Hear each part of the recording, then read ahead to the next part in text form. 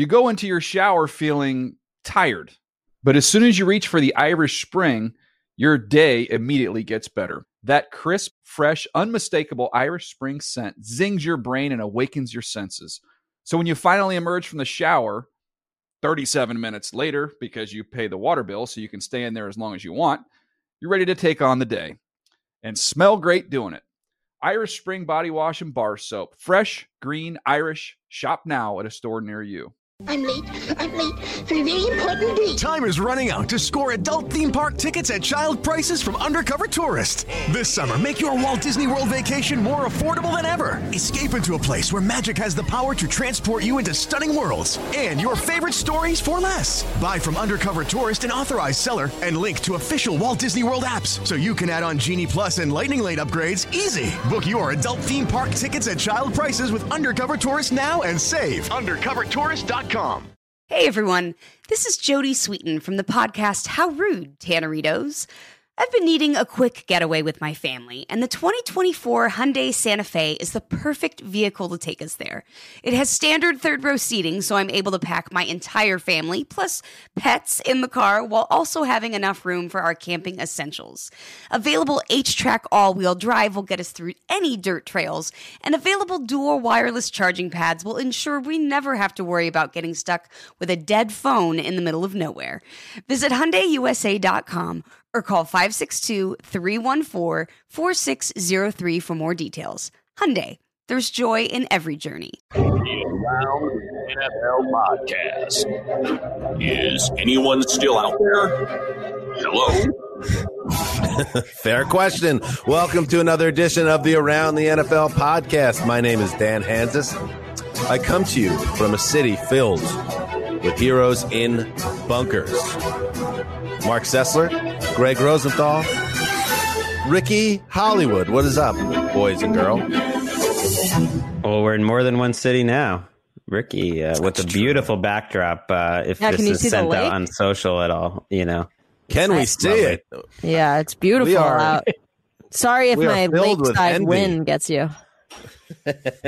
Wait a minute, are exactly? You? Yeah, what's happening here? I decided to fly home this week to visit family, and I can work from anywhere, and decided to come home. And it's not too bad of a desk today, I gotta say. It's like, are you able to Ricky Hollywood? Well, by your parents, you know, they're the ones who did the work. Yeah, I haven't done anything. Do you have a little boat down there that you can go I row do. about? Yes, I have a boat. Does it have a name? No, we didn't name it. You can do the classic sports writer move and like take a picture and be like, my office for the day. No, we banned that phrase. If you recall, Greg, we banned that as a part of the lexicon, so she can't do that. Okay. What's the square footage over there, Ricky? I'm always trying to figure out, get an approximation of Erica's family wealth. It's incredible. That's all you need to know. It's incredible wealth. The little that we know. I mean, it is what it is. That's not true. That's not true. It's a nice, quaint little condo. You know, it is a sign of like your class standing when you're asking to count other people's money. So that was a bit of a telling on myself, and Greg was happy to jump in there.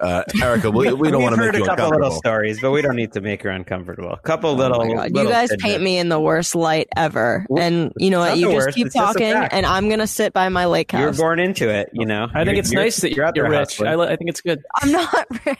Well, you know, to some degree, whatever's happening. Be real. This is a real podcast. I do like my whole thing is when I think about what does it mean to be New England blue blood, to be one of the, you know, the upper tier members of that society, was I bounced on the lap of Ted Williams as a child? And to that answer, Erica, you must reply.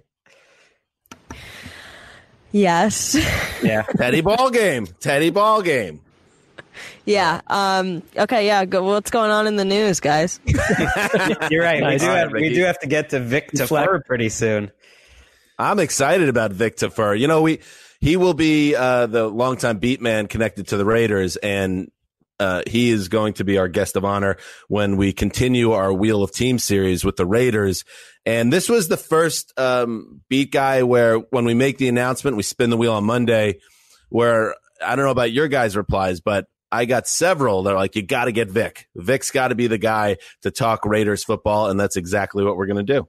Yeah, there were a few mentions for people that I'd never heard of also, but Vic seemed to be the overwhelming favorite among a certain type of Raiders fan.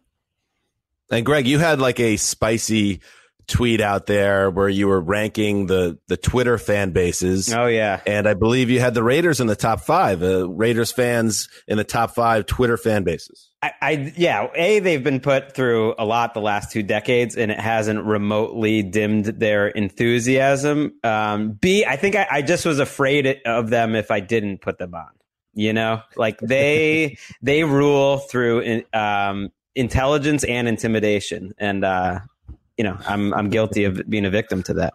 That was a very crafty tweet to put out there in mid-June, where there's not a lot happening. It engages everyone on the list and the others who are not. I almost thought that Greg had gotten some social media counseling from someone on how to craft a killer NFL tweet. I was super bored watching my kids scooter around this little like sort of park half pipe type of thing, and was just killing time. But yeah, the best 5 Twitter, Saints Twitter got number 1.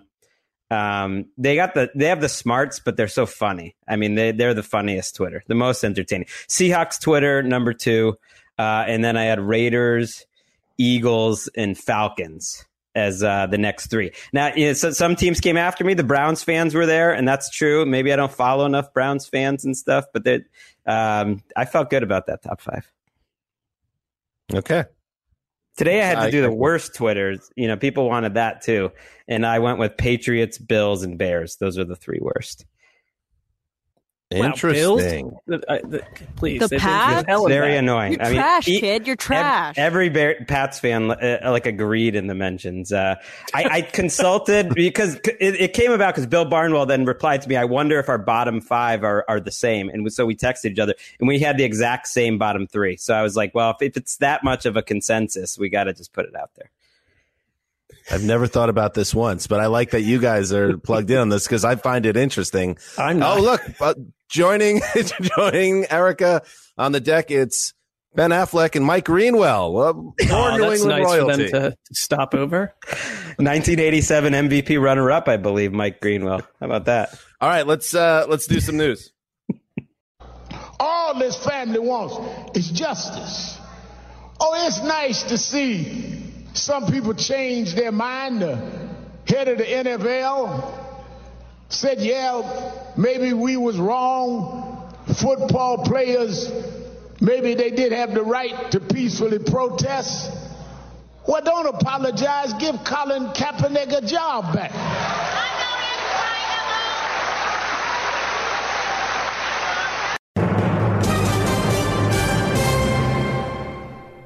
Well, there it is. Reverend Al Sharpton speaking at George Floyd's funeral and calling for Colin Kaepernick to get back in the NFL. Do you guys think, before we get into the news, do you guys think it's going to happen? As simple as that, it's obviously a very complicated issue, but maybe it's not so complicated. Do you think Colin Kaepernick has played his final down of football in the NFL after what's transpired over the last 2 weeks?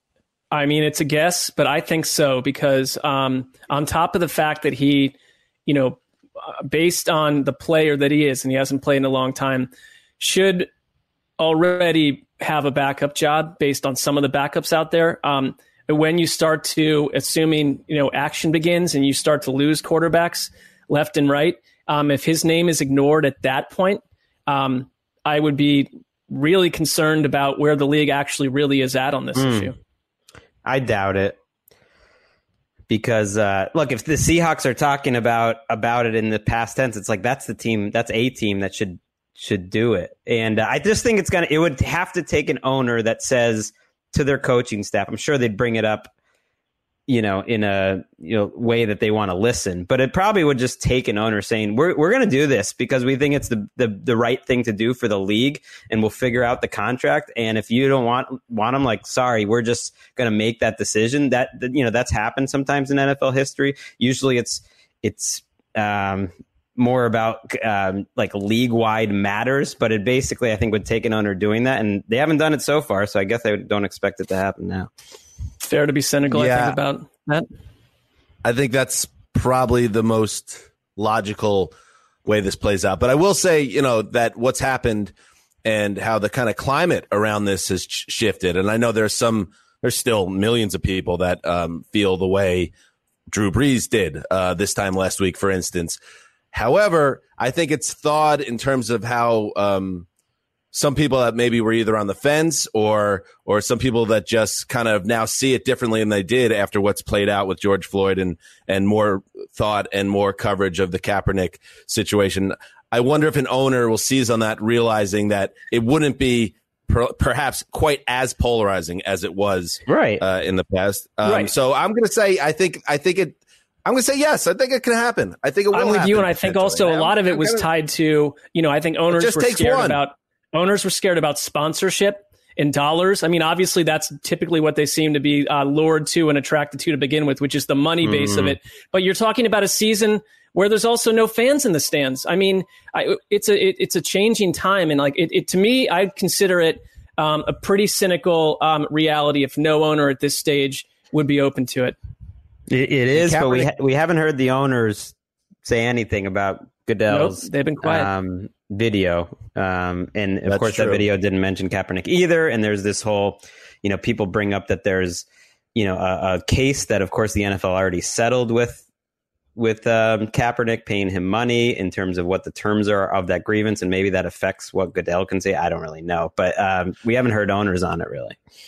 And one other part of this, which is kind of forgotten because so much has happened both in the NFL and in the world since it happened, but Steve Wyche was there when it happened. The Kaepernick had a private workout or a public workout in November of last year, and that didn't go off without a hitch. I remember Steve coming on our show and saying that the seeds of mistrust are so deep between Kaepernick's camp and the NFL that if you remember, Kaepernick moved the workout to a different location at the last second, and some people viewed it as maybe not a farce, but something that was like, it led to more thought that, is this guy really serious about getting in the league, or is it more about a platform and using it as a way to spread his message? And that, I imagine, is going to scare teams off as well. So we'll see what happens, but it remains one of the, or if not the biggest singular story in the NFL right now. Let's get to some other news, and we'll start. We're talking running back stuff again, and running backs that want to get paid believe they deserve to get paid. And Vikings running back Dalvin Cook, one of the very best in the league, has said that he plans to hold out without a, quote, reasonable extension. A source told ESPN he's out without a reasonable extension. He will not be showing up for camp or beyond. The Vikings had some cap issues, but they moved Stephon Diggs. That clears some money off their cap. But the decision, I guess, Greg, comes down to, do they want to invest in a running back when we keep on seeing that these investments haven't quite worked out around the league when you get into business with a superstar at that position? Yeah, I think they'd like to pay him, but he has some of the red flags that you worry about in terms of his injury history. He also has a really good backup. I just think it's a normal time for a player to hold out. So like, look, this happens every year. It's not surprising news. The thing that's different this year that people might not be aware of is that the new collective bargaining agreement really put in some rules that makes it harder to hold out. And if you don't show up for camp, you start losing an accrued season if you just don't show up for camp. Now, I think it's going to be like up to the team. If you can figure out a contract, it doesn't really matter. You don't need that accrued season. But there are some new rules. You also can get fined much more. It's mandatory. That's if you're on a second contract, so that doesn't apply to Dalvin Cook. But that was one of those little wrinkles in this new CBA that, like, if Dalvin Cook doesn't show up, in theory, he loses that accrued season towards free agency right away if they don't come to a new contract agreement. Yeah, that's a little bit of a undersold aspect of the new CBA, because I don't really recall hearing about that until this issue popped up. And it should certainly curb some of the, some of the stuff we've seen in terms of holdouts, going deep into the season or something. If you don't think there's a hope of a contract, the Vikings have in the past signed guys like Xavier Rhodes and Diggs and Everson Griffin and Linval Joseph to contracts like the day before training camp. And Courtney Cronin from ESPN also reported that the actual asking price seems to be closer to about $13 million per year when it was originally noted that it was around 16, which is way up there. So you don't know. Maybe we'll see what happens with that. But maybe part of it is Cook having to have a dose of reality in terms of what he can ask per year here. And we talked about Derrick Henry last week, another guy that wants a long-term deal with Paul Kuharsky when we did our Titans deep dive. And Henry wanting superstar money is tough because he's not a true 3-down back. Well, Cook is. Cook is a guy that not only is he a stud running the ball, but last season he was targeted in that offense 63 times. He had 53 catches, averaged almost 10 yards a catch. I mean, he's kind of a do-it-all guy. But like Greg said, there's some red flags there with his injury history. And we'll see how the Vikings play this. But yeah, this is all very normal. It's almost nice to have some sense of normalcy on the leak out. Like I just on Twitter saw that Nick Underhill, who covers the Saints, does a great job. He tweeted an article that Jared Cook, a lot of talk around the Saints that Jared Cook is going to be unleashed as a monster this year. And I just put up the trope signals because like it's good to have the trope alert back. Yeah. This time of year, which is something that's been wiped out mostly because we're not going to have any OTAs or minicamps. Trope alert.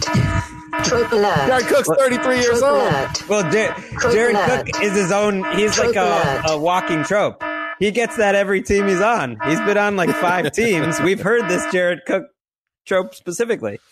I'm not taking the bait. One thing right. with Dan, I'm not with you. Like when it comes to the coronavirus taking certain things away potentially for good, like holdout news is just not simply something that revs my engine, nor will it ever. I want it. I want anything that feels like the way things used to be, personally, at least in the world of football. In other news, the NFL and the Players Association, this from Tom Pelissero today, are discussing the possibility of shortening the 2020 preseason. Nothing is finalized or close to being finalized, but multiple team executives informed of talks currently believe they could end up playing half of the typical preseason schedule, going from 4 games to 2. That would allow for a longer ramp-up period for a league filled with players who weren't able to get their usual offseason work in with their teams due to the restrictions brought on by COVID-19. This feels like a long time overdue. It is crazy to me that in the late 70s, as late as the late 70s, you were playing 6 preseason games before the season began. Knocked down to 4 for the last couple decades. 2 feels right because 4 feels long. Right. And 4, this was going to, I believe, be the last year of 4 or the second to last. You know, they had negotiated it down to 3. The players had wanted 2. And so for this year, I think we are just getting that 2. And who knows, maybe it'll go in a certain way that they just say, I know we agreed to 3, in the CBA, but maybe we'll knock it down to 2. What is the point of these preseason games in terms of, making money other than the TV revenue? Because if fans aren't in the crowd anyways, that's a big part of it. Are you really going to charge your fans full price for preseason games like you have in the past, your season ticket holders this year? That seems very dicey. And I think owners would probably want to avoid that anyways. And I think the coaches and the players are probably on the same page here that they don't want to play 4 games this year, at least. I'm with you. I think the league has 2 problems when it comes to asking fans to pay money to see anything. It's the Pro Bowl and any preseason game, because if anything, the trend last year was we're not even going to fool around with playing players for 5 or 6 plays in these games. They were just yanked entirely for almost 3 of the 4 contests for most teams. And I don't think that helped everyone, but we always look at things from this lens.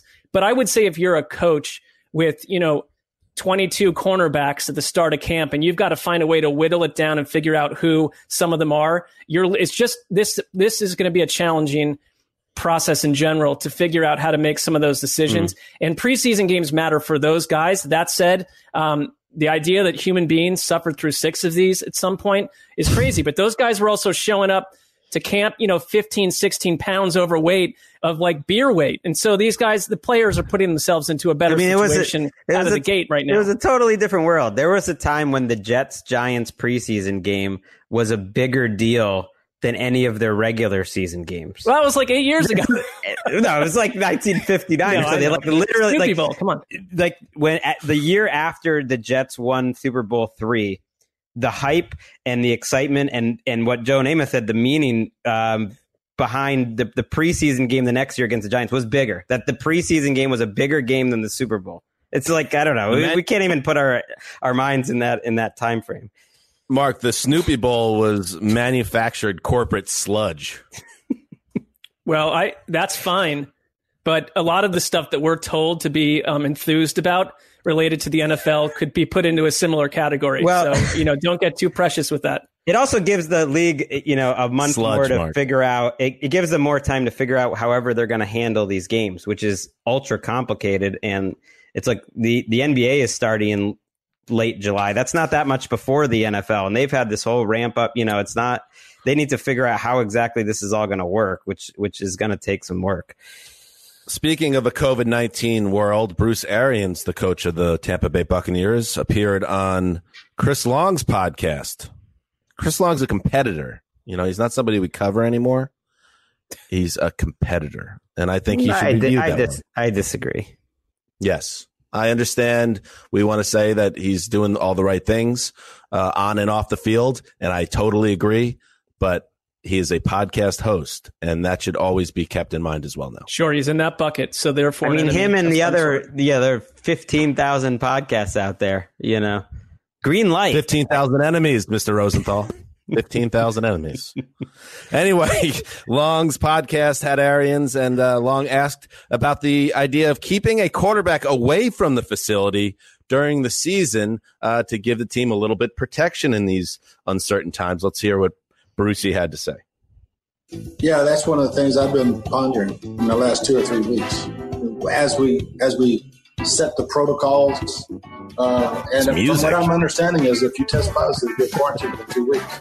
Now, if you have no symptoms, I don't know what that means. Yeah.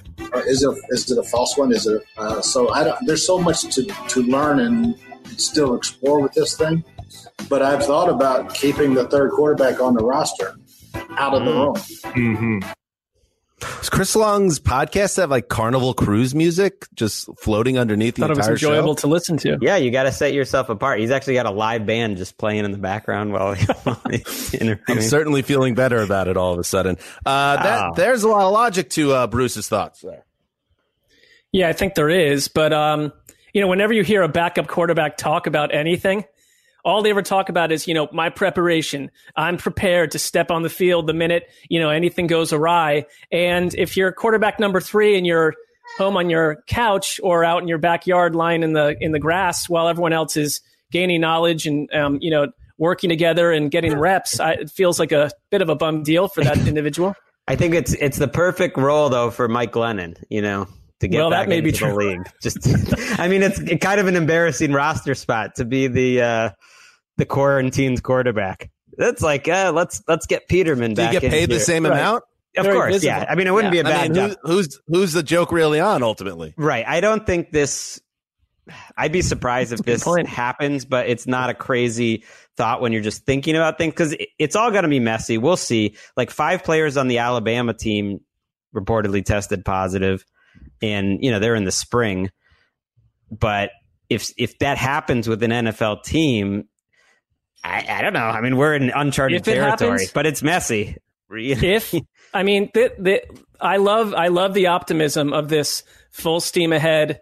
Everything is going to go off without a hitch, but human nature and the way that viruses tend to work, and they're not as concerned about television ratings and attendance and all the other stuff as human beings are, especially owners. Tricky territory. I think at least Bruce Arians what he's telling you is coaches are going to have to be more flexible to the tradition of building and running a team than ever before, times 10,000. There is pro sports being played now. It's soccer. It's not as many people. There will be pro sports, played by the NBA, before the NFL comes back. So it's going to be done. Korean baseball has been being played without any major. So they're going to have a million precautions, but it is being done. It's just there's no other sport with as many people. Well, as many people smashing into each other also, but it's fair. In other news, we're talking about off-season programs in this unprecedented time we're living in. The Bears, they've decided to end their off-season program earlier, and Matt Nagy said, you know what, 9 weeks, that's fine. That's enough. And he wants his players to focus on training without having to worry about video conferences 4 days a week. The team will hold its final virtual meeting on Thursday. So they're basically finishing a week and a half ahead of schedule. We've done so much. We feel like we're in a really good place right now, Nagy said on a Tuesday conference call. Yeesh, Mark, yeesh. Yeah, I think I wouldn't tell anyone. I'd say to the players, guys, you've met all our goals. But I wouldn't announce to 31 other teams we're closing up shop. Because, what do we think of the Lions for rolling into camp, what is it, a week later that they do every year? How have the Lions fared with that plan? So, a lot of pressure suddenly on the Bears. Well, the Greg Saints will disagree. I'm just saying, didn't the Saints say they were canceling the whole offseason program?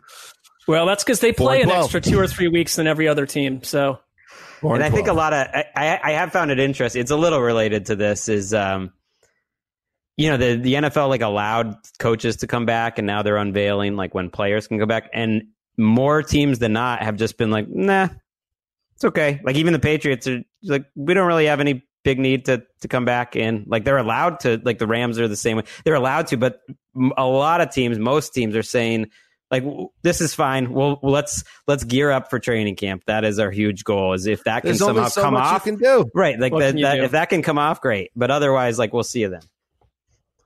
There's going to be, in a best case scenario, I guess is the way this is going to play out. And I totally understand if you want to look at it as maybe they shouldn't be so rosy and optimistic about how they want the schedule to go. But if it works out how the NFL wants it to work out, you're going to lose OTAs and you're going to lose the mini camps and I guess 2 preseason games. But other than that, they want things to be on schedule. But if you take away the OTAs and mini camps, what more are you able to do right now? Your hands are kind of tied in, right? Right. Ultimately. In other news, Panthers news, Luke Kuechly retired. Remember that? How about that? I forgot about that. One of the best linebackers in the league. Surprisingly shut it down in January at 29 years old. Well, he's staying with the organization where he became a star. Announced on Thursday he's returning. This is last Thursday, returning to the team as a pro scout. And here's Kuechly's quote: "My family ran an auto parts company. That was my last job when I was in high school. I worked in the warehouse as a warehouse picker." Well, now he's doing some real grunt work as a scout. Mark, you got to respect this as an everyman. I think it's pretty cool. I mean, I wonder what the catch up for someone like him is on that front. It's those jobs they're not cushy. You're on, I don't know what exactly his specific role is, but some of those guys are on the road a ton. But I think he's obviously more dealing with the pro side. They'd be like, what kind of linebacker are we looking for? You, basically, someone with your skills. Can we just find you again? I don't know. Yeah, he said he says his favorite thing is to be around the team, to be around football, and this was his way to do that. I think he is mostly working out of Carolina in terms of working with their pro scouting department. You hear people say it's not about the money. Well, this is clear. He's not about the money. He had a broadcasting career offer. He could do other things. It is pretty cool. And you've seen some players. Ozzie Newsome was almost a Hall of Fame type of player. I mean, he was a Hall of Fame. Started the same way under Belichick. It happens sometimes. Doug Williams obviously had a great career from personnel. In other Panthers news, the team announced today that they are moving the statue of former owner Jerry Richardson. Quote, "In the interest of public safety, the 13-foot statue," which is just an absurd sculpture. It is because it's not going to be melted down or anything. It's just being moved, but it's a giant statue of Richardson holding a football with 2 ferocious Panthers pouncing on each side of him. It's resided outside of the Bank of America Stadium. It was given to Richardson on his 80th birthday in 2016. However, the founding owner of the franchise abruptly put the team up for sale, after allegations of racial and sexual misconduct in the workplace were made against him in December 2017. David Tepper ended up coming in and buying the team. And here's the full quote from the team. "We are aware of the most recent conversations surrounding the Jerry Richardson statue and are concerned there may be attempts to take it down. We are moving the statue in the interest of public safety." A little lukewarm on the statement there from the Panthers. Greg. Well, I'm not, because actions to me speak louder than words. And in this case, I think these actions are going to be appreciated by a lot of people in Carolina. And Jonathan Jones, who we know. You could do both, I guess is what I'm saying. I guess you can do both. But here's what I was going to get to. Jonathan Jones, reported, and he's followed it up today, that, when the sale happened and people knew this, Tepper, the new owner, had to agree to keep that statue, or else he wasn't going to sell the team. Stipulated. And the only reason legally that they could say that they could remove it was for safety reasons. That was written into the contract. And so they're going with that. And Richardson has some sort of representative that didn't release a statement from Richardson, but did respond, a spokesman, and basically just said he's always treated everyone fairly, but he's probably not thrilled about this. So I reading between the lines, I think it's the way Tepper was going to get this accomplished. Interesting. It's crazy. It's crazy. It's crazy. I know. It's wild. Things are changing. The Big Ben, speaking of things are changing, the Big Ben block party is coming to an end. We were just talking about this somewhat recently, that Ben Roethlisberger, his Twitter account blocks everybody, including, I know, myself, Greg, I believe you. Mark, you were not blocked, which you took issue with. I feel like I've been more critical of Big Ben than everyone here put together for various reasons, and I've not been blocked by the guy, so I don't understand the strategy.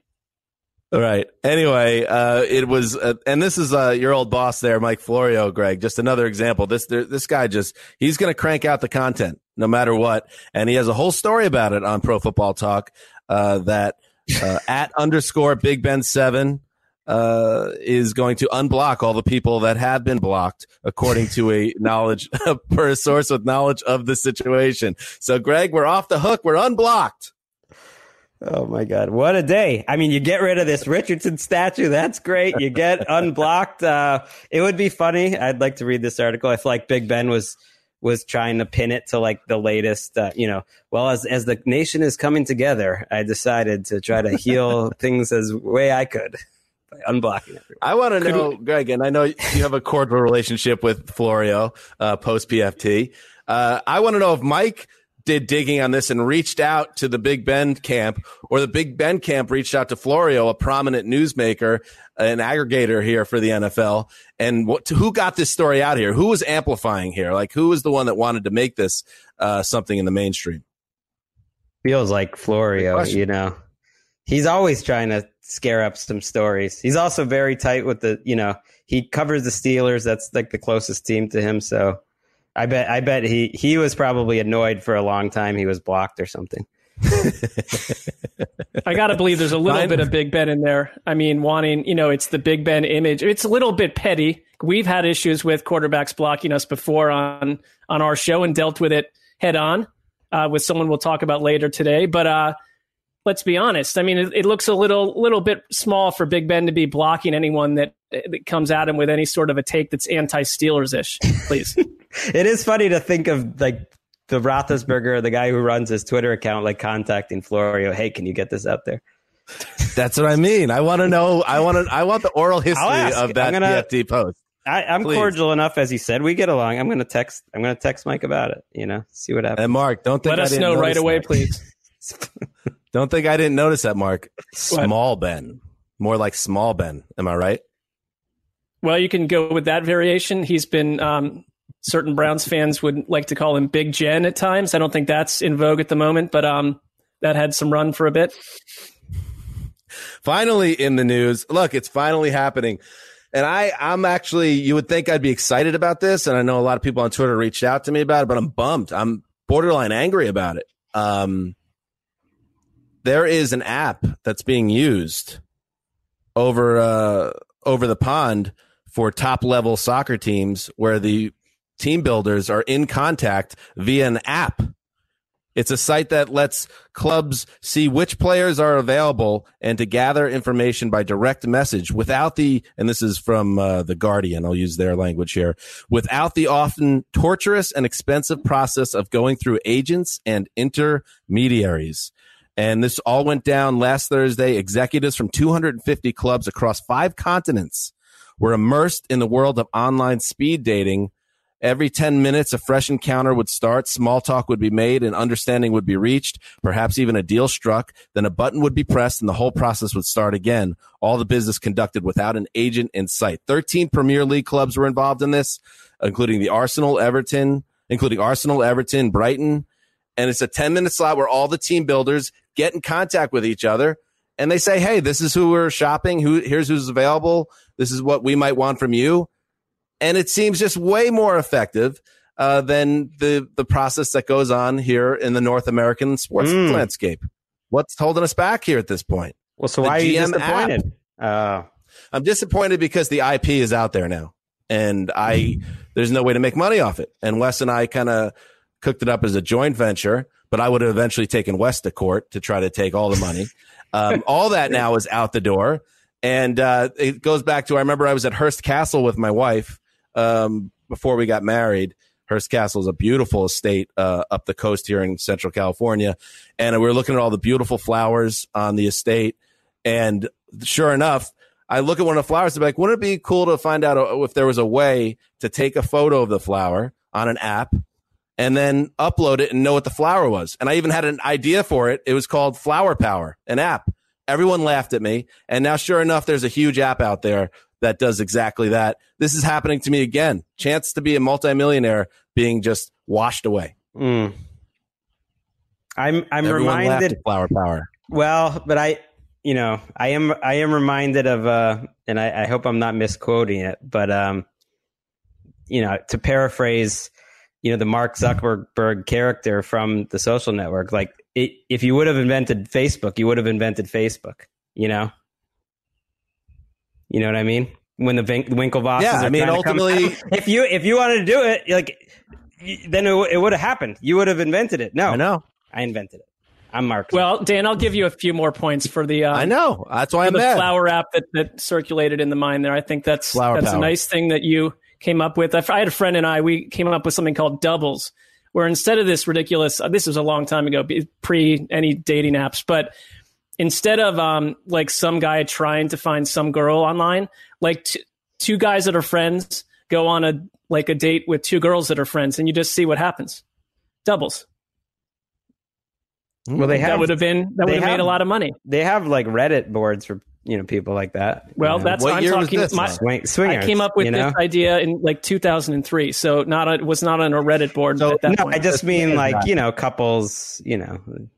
Well, I know what you mean, Greg, but this was a more it would have been a G-rated first time to hang out, and then you just see what happens from there.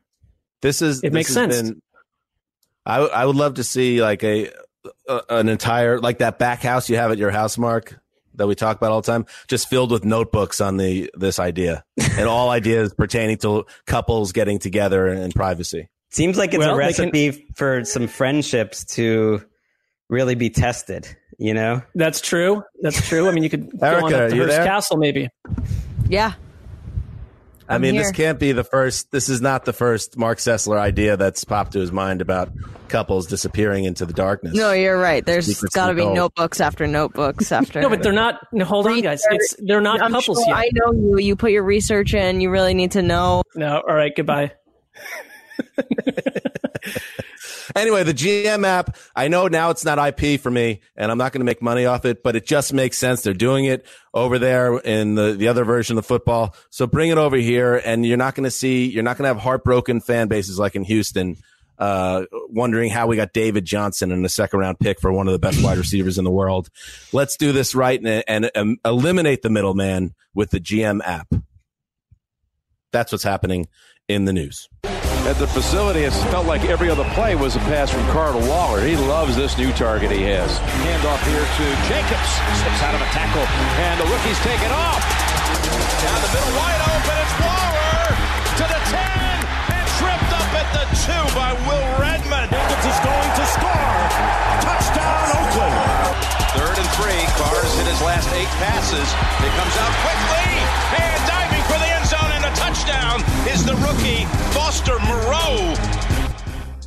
Up next in the Wheel of Team series, the Las Vegas Raiders, coming off a playoff-free season, 7-9, third place in the AFC West. Head coach Jon Gruden entering his third year and joining us. Like we said, by popular demand, he writes for The Athletic and he's covered this team for a long time. Vic Tafur, welcome to the Around the NFL podcast. Doing good, guys. How you guys doing?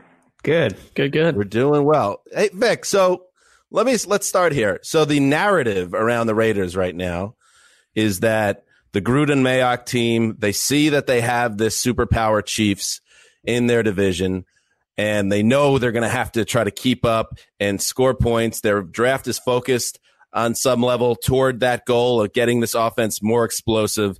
My question to you to get us started, do you actually think, I know the Raiders think they have, but do you think they have narrowed the gap here between the top of this division and they're a team that's better and has a real chance of hanging around in the AFC West in 2020?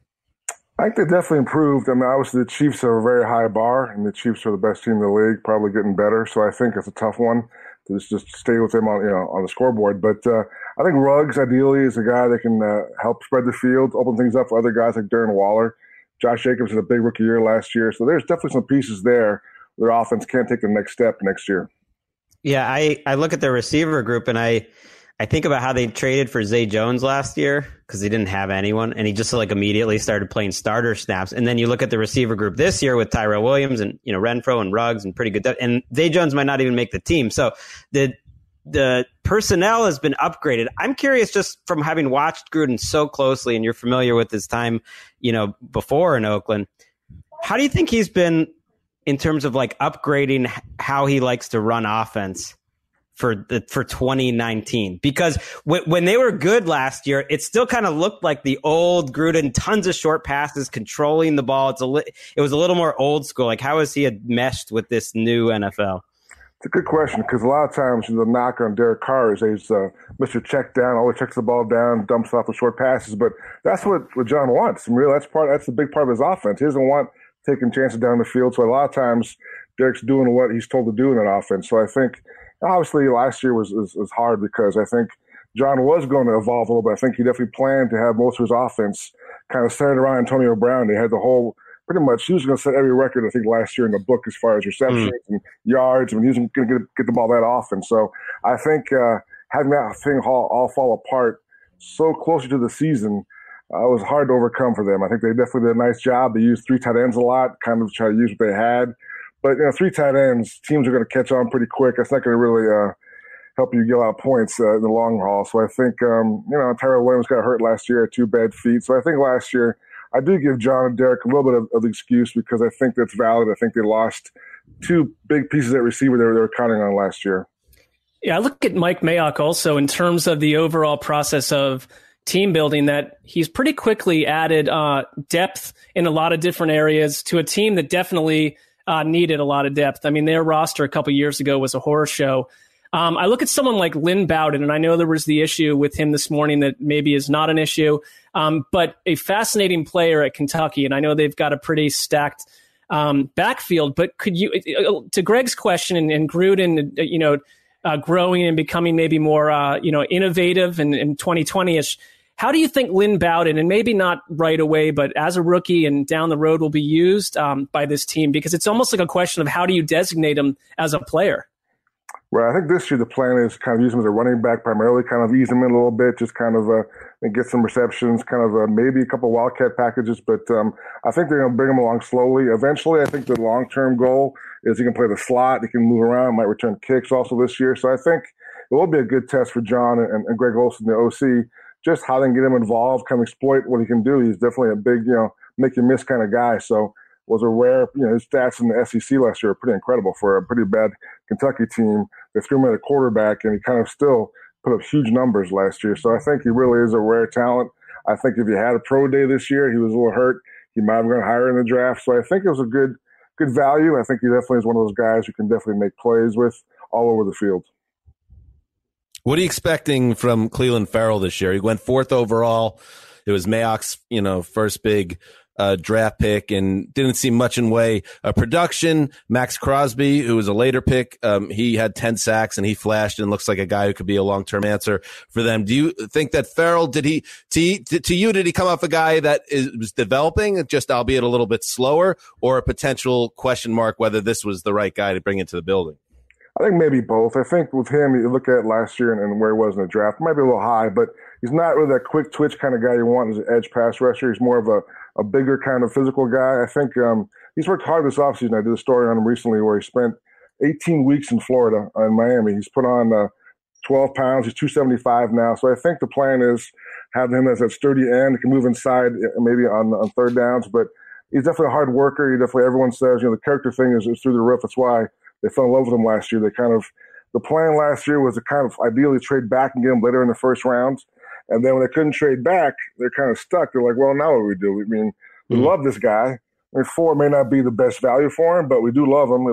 So they went ahead and took him there. So I think, was he overdrafted? Yeah, possibly, but I think there's still a lot of work to work with there. I think definitely is a lot more to Clelin Ferrell than we saw last year. Yeah, Mayock avoided. I bet that happens all the time, right? That where teams, they fall in love with a guy, they can't move out, but it puts you in that spot, and then you get killed for overdrafting the guy. But ultimately, if he's a guy you like, you grab him. Yeah, if it works out, if the guy becomes a great player, no one cares. You reach for him. If he had a big year last year, nobody would care about that. He went a little higher than they thought. And it's good for him. He mentioned Max Crosby. They're good friends, and Max obviously overachieved, or definitely was better than people thought he was at draft time. So they kind of balanced each other out, where Max kind of was a player they thought that Clea might be. And so I think that helped Clea a lot as far as didn't get totally killed in the media in terms of his not so productive rookie year. I think Max definitely helped him out as far as taking some of the shine away and not putting so much of the light on Clea's, not totally productive rookie season. Well, and Crosby took the heat off of Mayock too, because with Trayvon Mullen and Josh Jacobs and Renfro was solid. It's like Clelin Ferrell might not have been one of the best 4 rookies on his own team. I'm curious. I want to switch gears a little bit and just ask you a little bit what it's like covering this team, especially how they're moving to Vegas.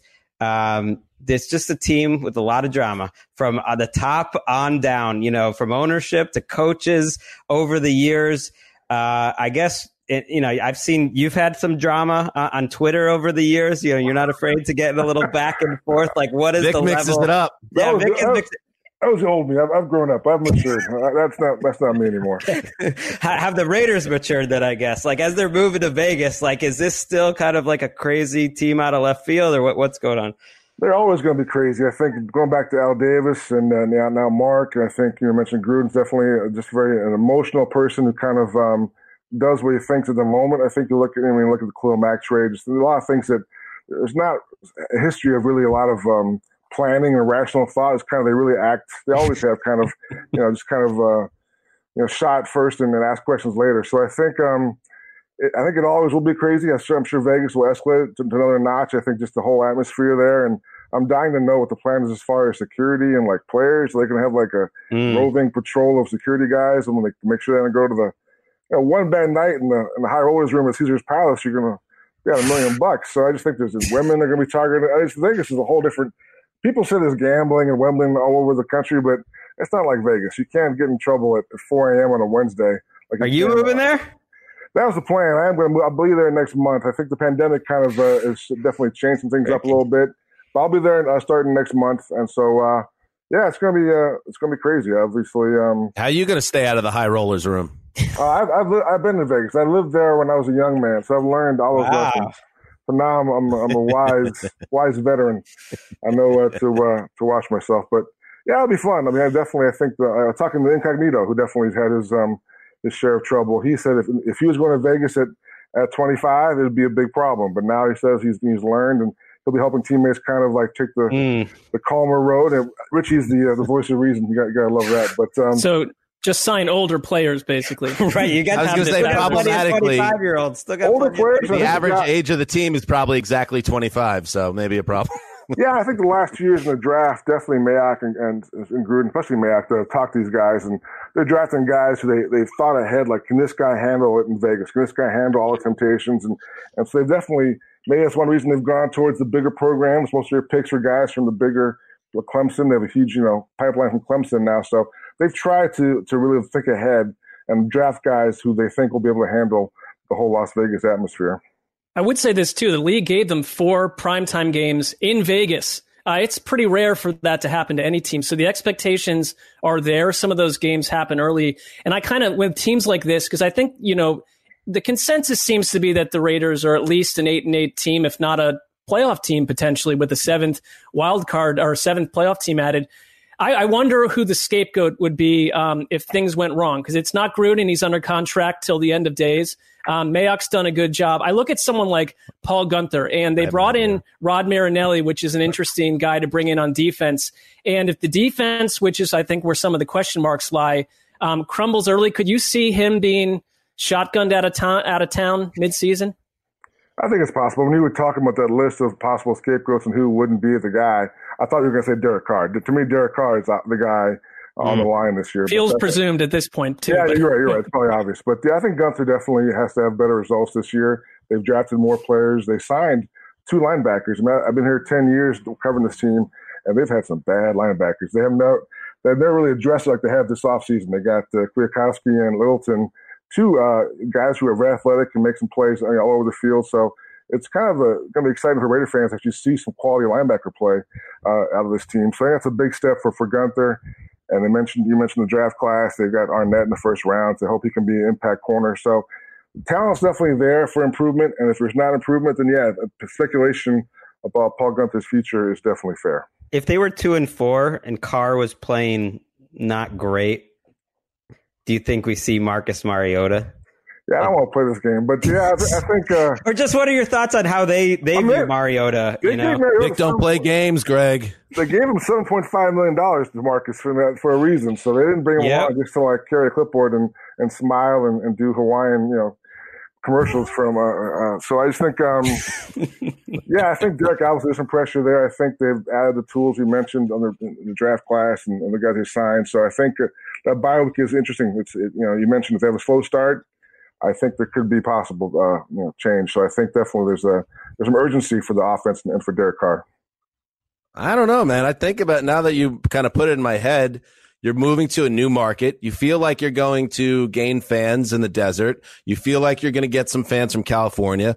But if you could lock down the Pacific Islander fan base, I know I've actually been to Hawaii for my honeymoon. I remember talking to people. Seahawks are very popular in Hawaii. If you could steal away that fan base, nice job. Maybe there's more to this with Mariota.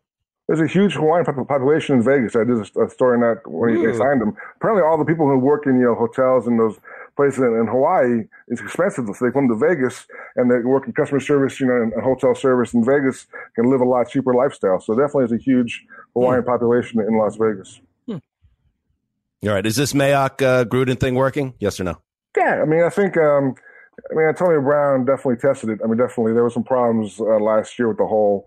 All that stuff. That was a crazy month, but right now they're good. I think they've worked well together in the draft. Mike does all the homework and kind of makes his recommendations. John has final say, but for the most part, I think it's gone pretty smoothly. I think besides that one major hiccup last year.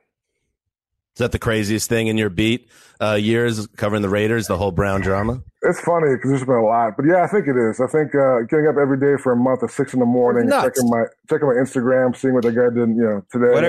What are some other fun highlights over the years covering the Raiders? I should make a list. There was Rolando McClain. That was a fun experience. Hugh Jackson was always full of surprises. It's been. Tom Cable had his incidents in the past. Cable, that's up there. That press conference where Al Davis hired Hugh Jackson and kind of just had a slideshow, of a lot of Tom Cable's transgressions, and that was something. There's so much stuff I can't even. Dennis Allen, it was just so many. Just the whole. People should find that press conference on YouTube. It's one of the most amazing. Things I've ever seen covering the NFL. You can't really put words to it unless you watch it. No, and I'm sitting there and I'm watching it and I'm like, I can't believe what I'm watching. I look over at Hugh Jackson's family and they're like, oh, this is not what we thought this was. We thought this was, going to be, the Hugh Jackson show, and they had to sit through an hour of. It was like 45 minutes of just going through Tom Cable's transgressions. Yeah, little did he know how much better that head coaching stint would be than the next one. Yeah, it was. They have a lot of coaches over the years, so there's been so much. I mean, Terrell Pryor had some incidents. It was just so much stuff I've covered. So I think, but definitely Antonio Brown, just the the expectations coming in, and the way the weirdness of the whole thing, and then what really made it just the ultimate was that when the 5 times he practiced, and the 5 times I watched him practice. The guy is incredible, man. I get why you sign him, because you watch him in practice and he just dominates. You're like, oh, they're going to win 10 games this year. I mean, you can't cover that guy. It's amazing how much he's tortured his career where he can't get a job, but he's definitely still a top 5 receiver in the NFL, which is kind of, it's really sad. But when you watch him in practice, you get, oh, that's why John's doing this. That's why John is willing to take these risks and mix it up, because he's going to catch 110 passes this year if he plays. So. It was just a weird, never-ending saga for about a month and a half. Yeah, I haven't thought about Rolando McClain in a long time, but Mark and I started at NFL.com right around the time of that bizarre arrest in Alabama, where there was the photo of him going into the cop car with a giant smile. You remember that, Mark? And I remember there was a question about whether to use that photo as the spotlight image for the article, and I believe the decision was to not use it. But wow, Raiders history, sometimes sordid. His last few weeks on the team were spent as a practice squad fullback. I was Dennis Allen's way to kind of throw it back in his face a little bit. Says it all. Says it all. All right, Vic, we really appreciate you coming on and giving us more perspective on the Raiders. And you can follow Vic at Vic Tafur, VICTAFUR. And The Athletic, which covers the NFL just about as good as any site out there. So it's well worth the subscription. Vic, thank you, and good luck in your move to Vegas. Yeah, man. Thanks a lot, guys. Nice talking to you. Thanks, Vic. All right, there he goes. The great Vic Tafur. Greg, your ongoing series where I name it incorrectly. I call it roster reset, but it's actually projected starter series. This is an ongoing series. I mean, the series ended like a month ago, by the way. It lasted 2 weeks. I think it ended a month ago. But for the purposes of this exercise where we study each team, is there anything when you I'm trying to give you pop, Greg. Is there anything from your work you did on that didn't come up just now that you'd like to share looking at this roster? Well, it was. I even mentioned it on the show that it's the team. You pop, baby. I think I appreciate it, and it is evergreen throughout the offseason, I believe. It's the team I think I liked more after doing this exercise than any other team. I have questions about Derek Carr, and we talked about Carr a lot on the last show. But man, the offensive line was about to put you in a headlock for asking that question. I would not win that one. I've seen Vic. I don't really know him, but he's a large man. He looks like he has played before. They have a great offensive line. I love the linebackers who he mentioned. The defensive line is maybe shaky, but it's deeper. I think Mayock's done a great job. I mean, the rookies were great. The receiver depth is great. They've got like 3 different running backs they can use in different ways. They're deep at tight end. Moreau was a good rookie tight end last year too. I think Gruden coached pretty well with what he had last year. So I think the defense just needs to be average. And I don't think it's crazy for Raiders fans to have playoff expectations. Usually I think their hopes are too high. But this year, I think that's fair. I think they should think that this can be a 9 or 10 win team. Might not work out, but I think they have the tools to do it. I'll set the over under. If you're feeling optimistic, I'll set the over under at 9.5. Well, see, that's so high. Win. If you gave me 8.5, I was gonna go for it. Then I'm going under. Okay, Mark. Yeah, I think 9 and 7 should be expected. Couple unders over here. Well, but that's not under the real doesn't one. mean bad season. They're at like 7.5. They're at 7.5 or 8, I think, nationally. So I do like them. My number was not based on that. It was based on your glowing report from the projected starter series on NFL.com. Well, I understand that. That there's different ways to value things. I'm saying I think they might be in my top 7 playoff teams. When I make the predictions, I think they might get that 7 spot. And I think it's interesting, Mark, you said that they're kind of expected to go 9 and 7. It's been a while since they were in that territory even. Well, I mean, last year they collapsed at the end of a couple games they should have had. I could point to the game I was at against the Jaguars. They had no business losing that game. And so I think as the talent level increases, there's a lot of pressure on Gruden, and you paid Gruden money to be a top 5 coach. I see no evidence of that right now, but he's been that in the past. So I think it was a good question by Greg to ask about Gruden adapting and really being everything you could ask of a 2020 head coach. I thought he did a good job last year, and I would not be surprised at all to see them. And we can kill Derek Carr, and he's not the guy I would want to start a team with. But if you put a good roster around Derek Carr, I have no problem with Derek Carr helping them to 9, maybe 10 wins. See, I think Gruden's doing a great job. I mean, I think that if we're talking, because I'm with the same boat as you guys, I see them as a team that's going to hang around in the playoff picture. They're not at the level of the Chiefs, but this could definitely be a team that wins 9, maybe 10 games if things go right. And if you told me that's where they'd be in year 3, right, after a total roster teardown, minus Antonio Brown. Minus Antonio Brown, but you get dinged for bringing him in the first place too. But like Gruden's ability to be presiding over this, I think there were a lot of questions when he got hired, remembered on the show, whether he was out of the game too long, just to assume to give him that many years and that much money was a boondoggle potentially. I think everything's going great with the Raiders. This is obviously a key year in terms of progress checking. But Mark, give me one more. I'll throw one more thing out there. Marcus Mariota, does he make any starts this year not tied to injuries to Derek Carr? Well, I think it's very possible when you, again, to point to the money they paid him. And does he make them? Yes or no? Yes, I think he'll make. I think he could make 2. So Derek Carr gets benched, you're saying? I think that could happen at the end of the year too, and that could have big ramifications in the offseason. I think that Vic made a great point of how much they paid Mariota. He is the highest paid backup in the league by, I think, a decent amount. But nice job by his agent.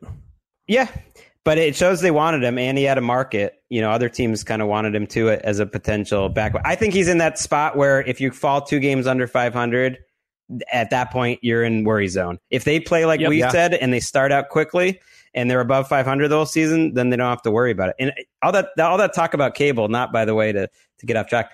I forgot Tom Cable's back there. And, after the allegations of what he did last time he was with the Raiders. And you know what? He's been a punching bag, no pun intended, by me over the years. Their offensive line did great last year. And actually, I think it looks really good on paper. So that's a strength for them. Hey, and speaking of problematic, spinning away now from the Raiders, good talk, guys, and we'll do another team next week. Since we're talking about the Raiders and problematic wide receivers like Antonio Brown and the move to Vegas, Chad Johnson. This was actually put on my radar by one of our listeners, Lalanas in Pajamas.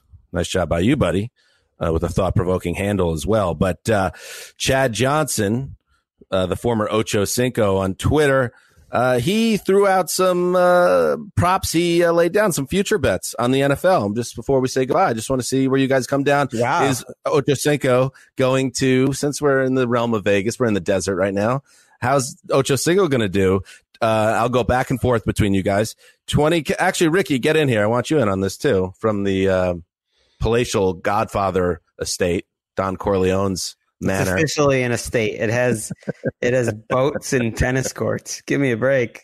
That sets a very bad. Come on. That sets. Sorry. That makes it look like I haven't worked my. You're a hard worker. No one's ever. Well, it gives that connotation when you. Some people who grow up, it's what you do with what you got. Some people do it and they sit on their hands. Some people they work hard. You're working hard. Greg is going to mansplain the earth to you while we're at it. So just sit back and listen. Just try to backtrack here. All right, here are some props, Ricky. I'll start with you, Erica Tamposi. $20K put down on the Broncos under 7.5 wins. Whoa, he's put Ocho. Wow, that's just the start. That's crazy. You taking the under or the over? 7.5 wins. I'm taking under. All right. Well, so he has 25. Yeah, but like 20K, that's crazy. That's pocket change, Mark, baby. Mark, 20. That's tennis court maintenance money. Mark, $25K on the Packers over 9 wins. Oh, got to win 10. Yeah, I'd take it over. 25 large. Greg, here's his biggest bet. I love that. Here's his biggest bet, Greg. 41K on the Jaguars under 5 victories. Oh, I hate that. I hate 4 and 12 or worse. No, I hate that. I mean, it is just not that hard to win 6 games. And I think people are a little too down on the Jaguars. There's some teams out there that are worse. Under 5 wins. So they have to win 4 or less. Oh, with Gardner Minshew at quarterback. Give me a break. I hate that one. Poor guy. Hate that one. All right, 11K, Ricky, on the Steelers over 9 wins. Yeah, I think they could do that this year. You don't, Mark? I wouldn't. I don't have that money, but I wouldn't make that bet myself. I don't like it. When's the last time, and I know Big Ben's been out of the league and coming off a serious injury, but I'd be curious the last time the Steelers won less than 10 games when he was the quarterback. I'm sure he's been there forever. The last time he was the quarterback. But didn't he miss? They missed the playoffs. Did he really? Yeah, they won 9 games that year. Mark, 10K on the Colts winning the AFC South. No way. Just wild wagers. He's throwing around. What are the odds? Well, you got to give you the odds though. What is it? Plus 130. For who? Oh, it's 10K. 10K on the Colts winning the AFC South. I need that money now. I don't want to wait till January to find out if I won that. You got to pretend you're Chad Ochocinco. You're one of the I don't like that. Enigmatic, great route runners in NFL history. Crazy people division. Kind of forget him as a player, but what a fun player. Yeah, he has his own checkered past, but a great career. I 25K. I'm going with that. I like that. Okay, 25K on Cowboys winning the NFC East. Plus 110. I'm not trusting the Cowboys. No. I get it because it's basically a 2-team race. It's not crazy. It's not a bad guess, but I don't like it. And finally, 25K on the Saints winning the NFC South. I like that one. That's pretty good. Yeah, I'd take that. It's just a big old parlay of a ton of different things. Why not? That one seems better than some of the other malarkey. Well, that one though, you're getting much worse odds. I'm sure. Yeah, plus 100. Let me add this up. How much money he laid down at the Bellagio here? 25K plus 25K is 50. 50 plus 10 is 60. 60 plus 11 is 71. So, this is tough. 71 plus 41, 250. That's 111, 250. 111, 250 plus 25K. Now it's getting really tough. $111,000 and 250 plus 25 is 11, 21, 31, 136, and then plus $156,000 and $156,250. That Chris Long podcast starting to sound better by the minute.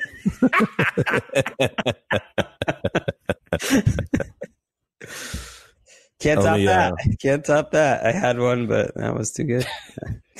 All right. Let me do the math. Anybody want to close the show while I do the math on this? Sure. I'm going to check my work here. All right. What a day. For Dan Hanzus, Mark Sessler, Erica Tamposi, Vic Tafur, Erica Tamposi's Gardner, mowing the tennis court. We'll see you Friday. Hang on, I'm almost done. 11 plus 10 plus 50. Last one. Oh, I missed it by 1,000. It's $157,275. Ouch.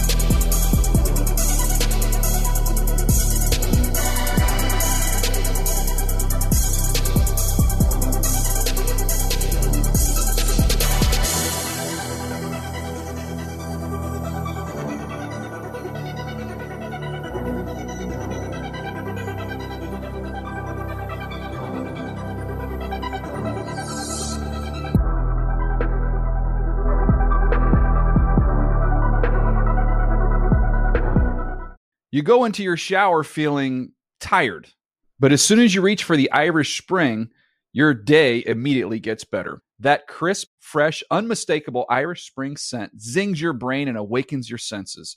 So when you finally emerge from the shower 37 minutes later, because you pay the water bill so you can stay in there as long as you want, you're ready to take on the day and smell great doing it. Irish Spring Body Wash and Bar Soap. Fresh, green, Irish. Shop now at a store near you. I'm late for a very important date. Time is running out to score adult theme park tickets at child prices from Undercover Tourist. This summer, make your Walt Disney World vacation more affordable than ever. Escape into a place where magic has the power to transport you into stunning worlds and your favorite stories for less. Buy from Undercover Tourist, an authorized seller, and link to official Walt Disney World apps so you can add on Genie Plus and Lightning Lane upgrades easy. Book your adult theme park tickets at child prices with Undercover Tourist now and save. UndercoverTourist.com. Get in zone, AutoZone. Welcome to AutoZone. What are you working on today? I think my battery's dead. With free battery testing and charging, we can help you get back on the road. Get in zone, AutoZone. So what if I need a new one? We have the right Duralast battery for you, only at AutoZone. Get in zone, AutoZone. And what about my old battery? We can recycle it right here at America's #1 battery destination. Get in zone, AutoZone. Restrictions apply.